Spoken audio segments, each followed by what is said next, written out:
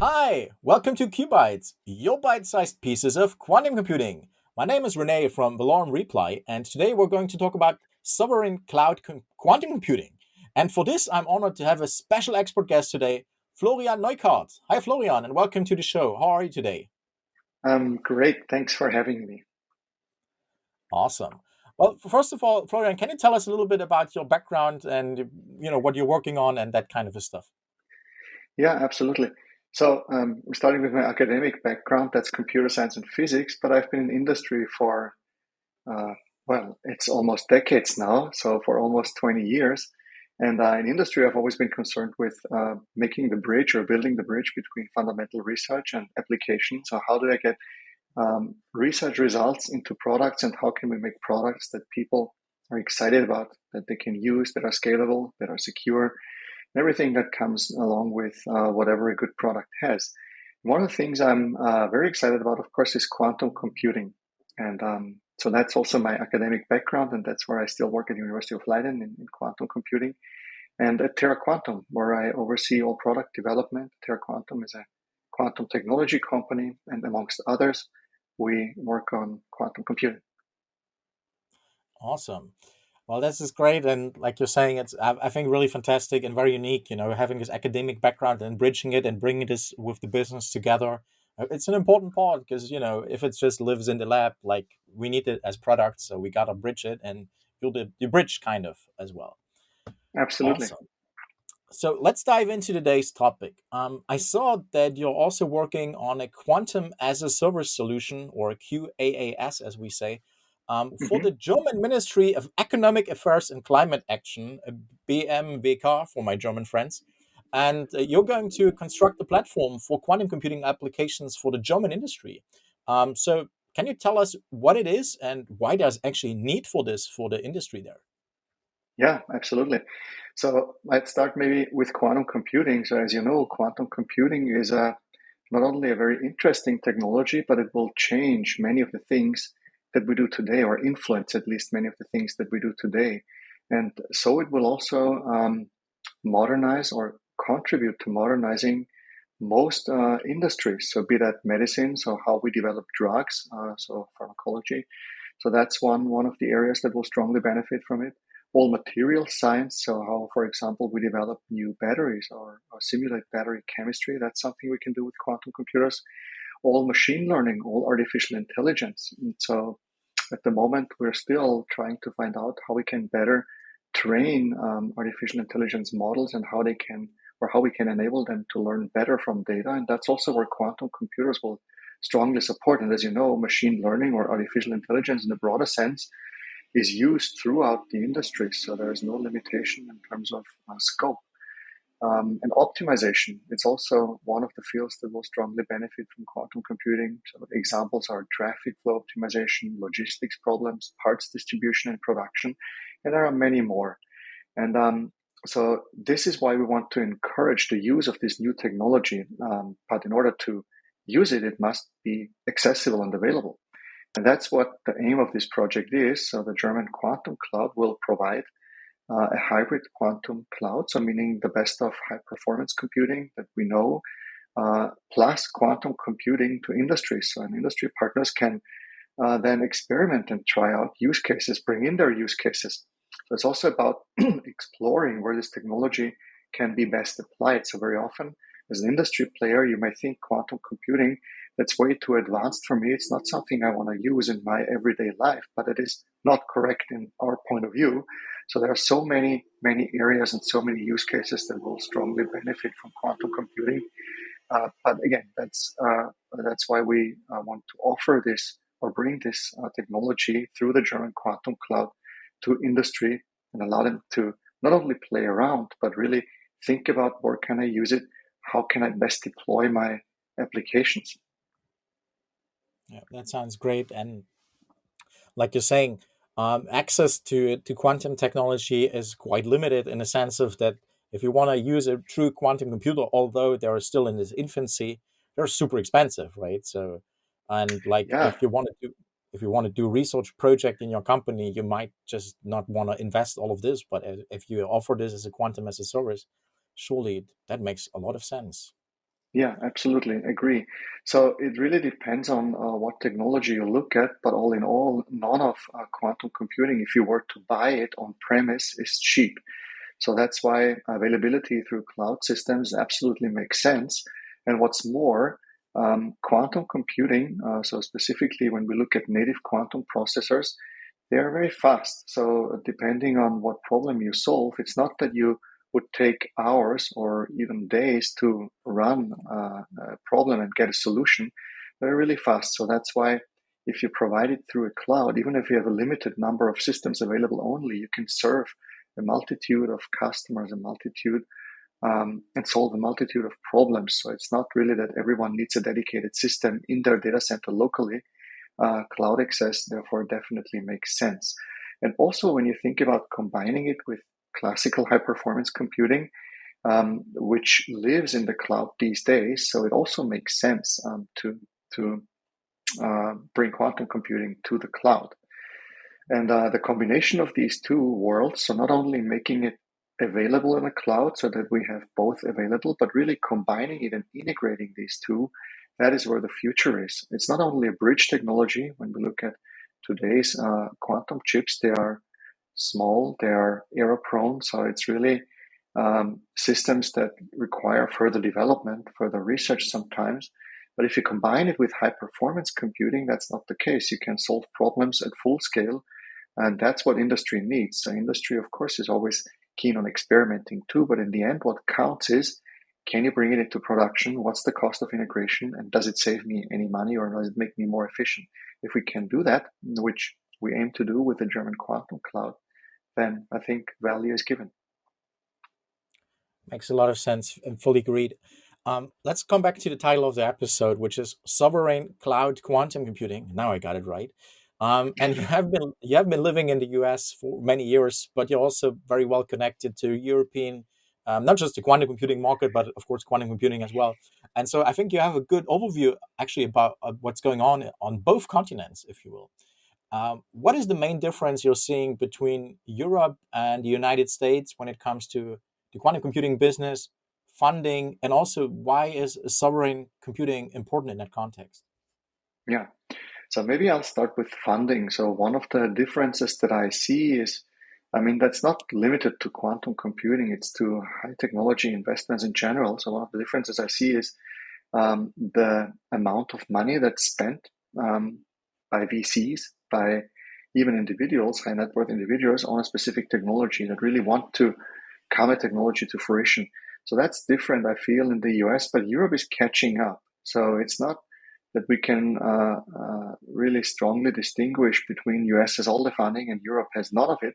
Europe is catching up. There's more and more funding going into quantum computing, going into other important technologies, but that's still one of the distinguishing factors. I think there's easier access to money in the United States, and that comes partly from the willingness to risk money. So you, as a European, I'm from Austria, so I think sometimes we tend to be more risk averse and really want to be 100% sure that an investment will pay off, which is something when you look at the Silicon Valley in general, it's not something that is true here. People really risk their money, knowing that things could go wrong.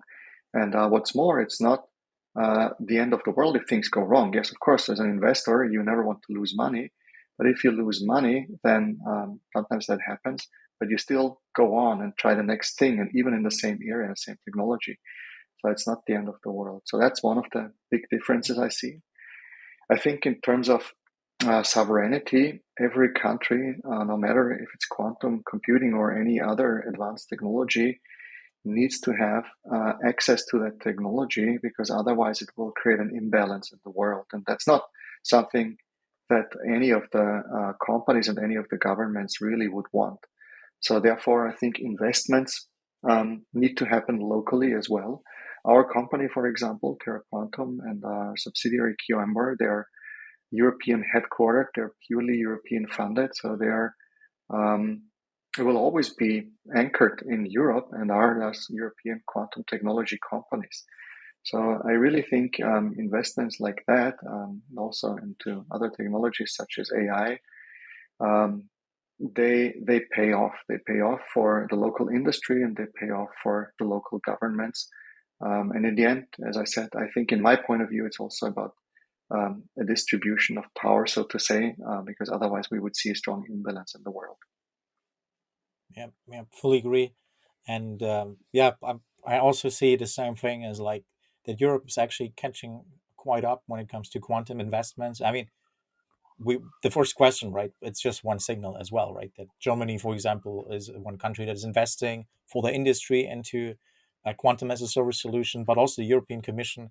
There's a bunch of funding and also a lot of interesting research facilities, of course, right, all over Europe. And yeah, I think we need to use the strengths of the European mindset, if you will, to also come together and work on a lot of these problems.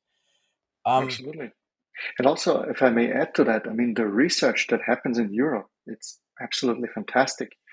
It's not only competitive, I would say sometimes best in the world. And specifically when you look at quantum computing or generally quantum physics and quantum technologies.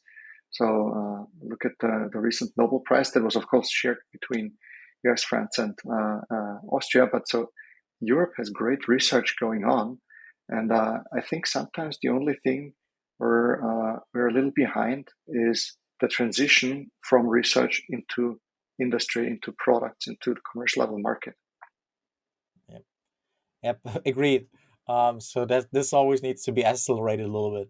Um, all right, let's broaden the topic a bit and talk about use cases, timeline, and general health of the quantum ecosystem. Why are you seeing the biggest impact today with quantum computing, and what is going to happen in the next couple of years in terms of use cases and the general ecosystem, in your opinion? Yeah, there's so much.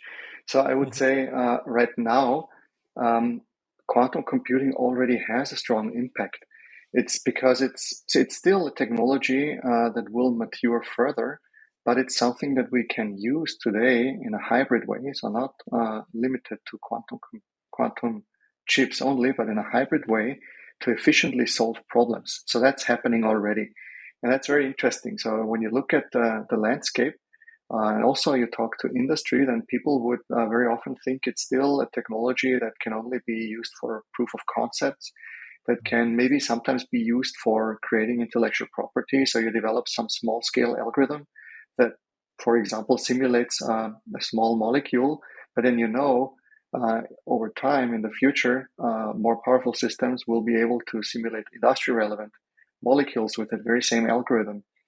But when you look at it differently and say quantum computing is an evolution of high performance computing, and you just take everything you have already and you combine that efficiently, then it's definitely happening today. So, of course, it's more than bringing these two together.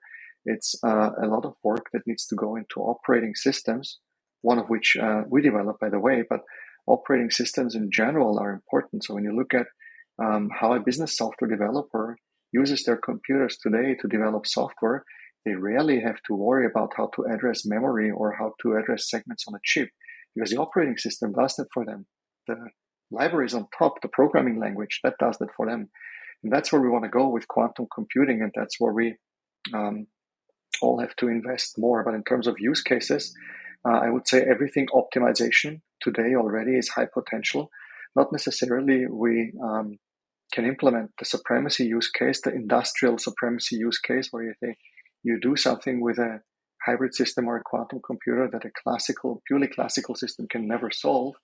But still, when we look at distributing parts, traffic optimization, logistics, today already with a hybrid approach can outperform best in class or even best in business or even best in class algorithms. So that's something we can do already. Second, I would say machine learning. So every time you think about machine learning, you have two things. So one is how accurately does my system learn from data? And the second thing is how long does it take to really train? So, and that's two of the big hurdles. So the second one, not so much, I'd say, but still. So if I'm faster, say I'm talking about self-driving vehicles and you have environment perception happening, then training these algorithms, it can take maybe a week, maybe 2 weeks if you do it from scratch, even with hundreds of thousands of cores. What if I can do that in a day instead, or maybe in an hour? That would drastically improve my innovation cycles. I can redeploy these algorithms a lot faster and be faster than my competitors. And the second thing, of course, and most importantly, is accuracy.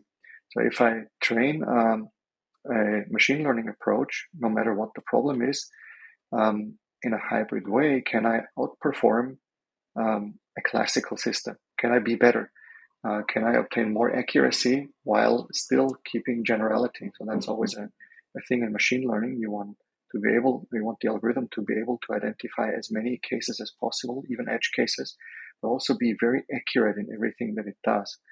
And if I can do that better with a quantum computer, so in a hybrid way, which we can do already today, then it makes sense. So for all of these use cases, I think it's already happening, but more in the future. When I think about medicine or pharmaceuticals, where you want to develop new drugs and, for example, simulate quantum mechanically how a protein is affected by a drug, then we can go completely crazy here and think about personalized medicine. So develop medicine really specifically to Florian, for example, to what I have. So even if I share the same characteristics of a disease with another person, our treatment may be completely different because our bodies are different. They're not identical. That's not how we treat today. So I think these use cases, plus all the other material science or simulation use cases, they will really do a lot of good for the people. So that's why I'm very, very excited already today about it. Yeah, yeah. Yeah, and again, I cannot agree more, because like all the things you mentioned, we're also seeing, and especially quantum and smart optimization is already providing quite some good benchmarks already, and also QML, like quantum machine learning. I had a guest in the previous episodes also talking about some QML use cases, and it's fascinating how you, even with these small quantum computers we have today, you can build these hybrid neural networks where one of the later layers basically is represented with a quantum gates and so on, and you can represent multiple states at the same time, and that's just Yes, perfect and much closer to the real deal than our digital information, right? yeah, it is. You should have told me before that you're deep in the field already. Um, but No, that's no. exactly what it is. Yeah, it's exciting. So we achieve higher representational power by integrating a quantum circuit in purely classical machine learning models such as neural networks. And that is where the excitement begins, because that means I can use less computational resources, but also at the same time be more accurate and ideally also faster. Yeah, and it's very demanding. Not demanding, but it's very in time to have this available, because like you're saying, right? It's like these models are getting bigger and bigger. Like GPT-3, what cost it like $10 million or so to train it, and they just announced GPT-4, which is magnitudes even bigger and has even more training data built in, and it will cost just a few more factors more to train. And if we can do this more efficient and faster with QML, well, this is exciting also from the sustainability perspective, of course, right? I think so So too. Yeah.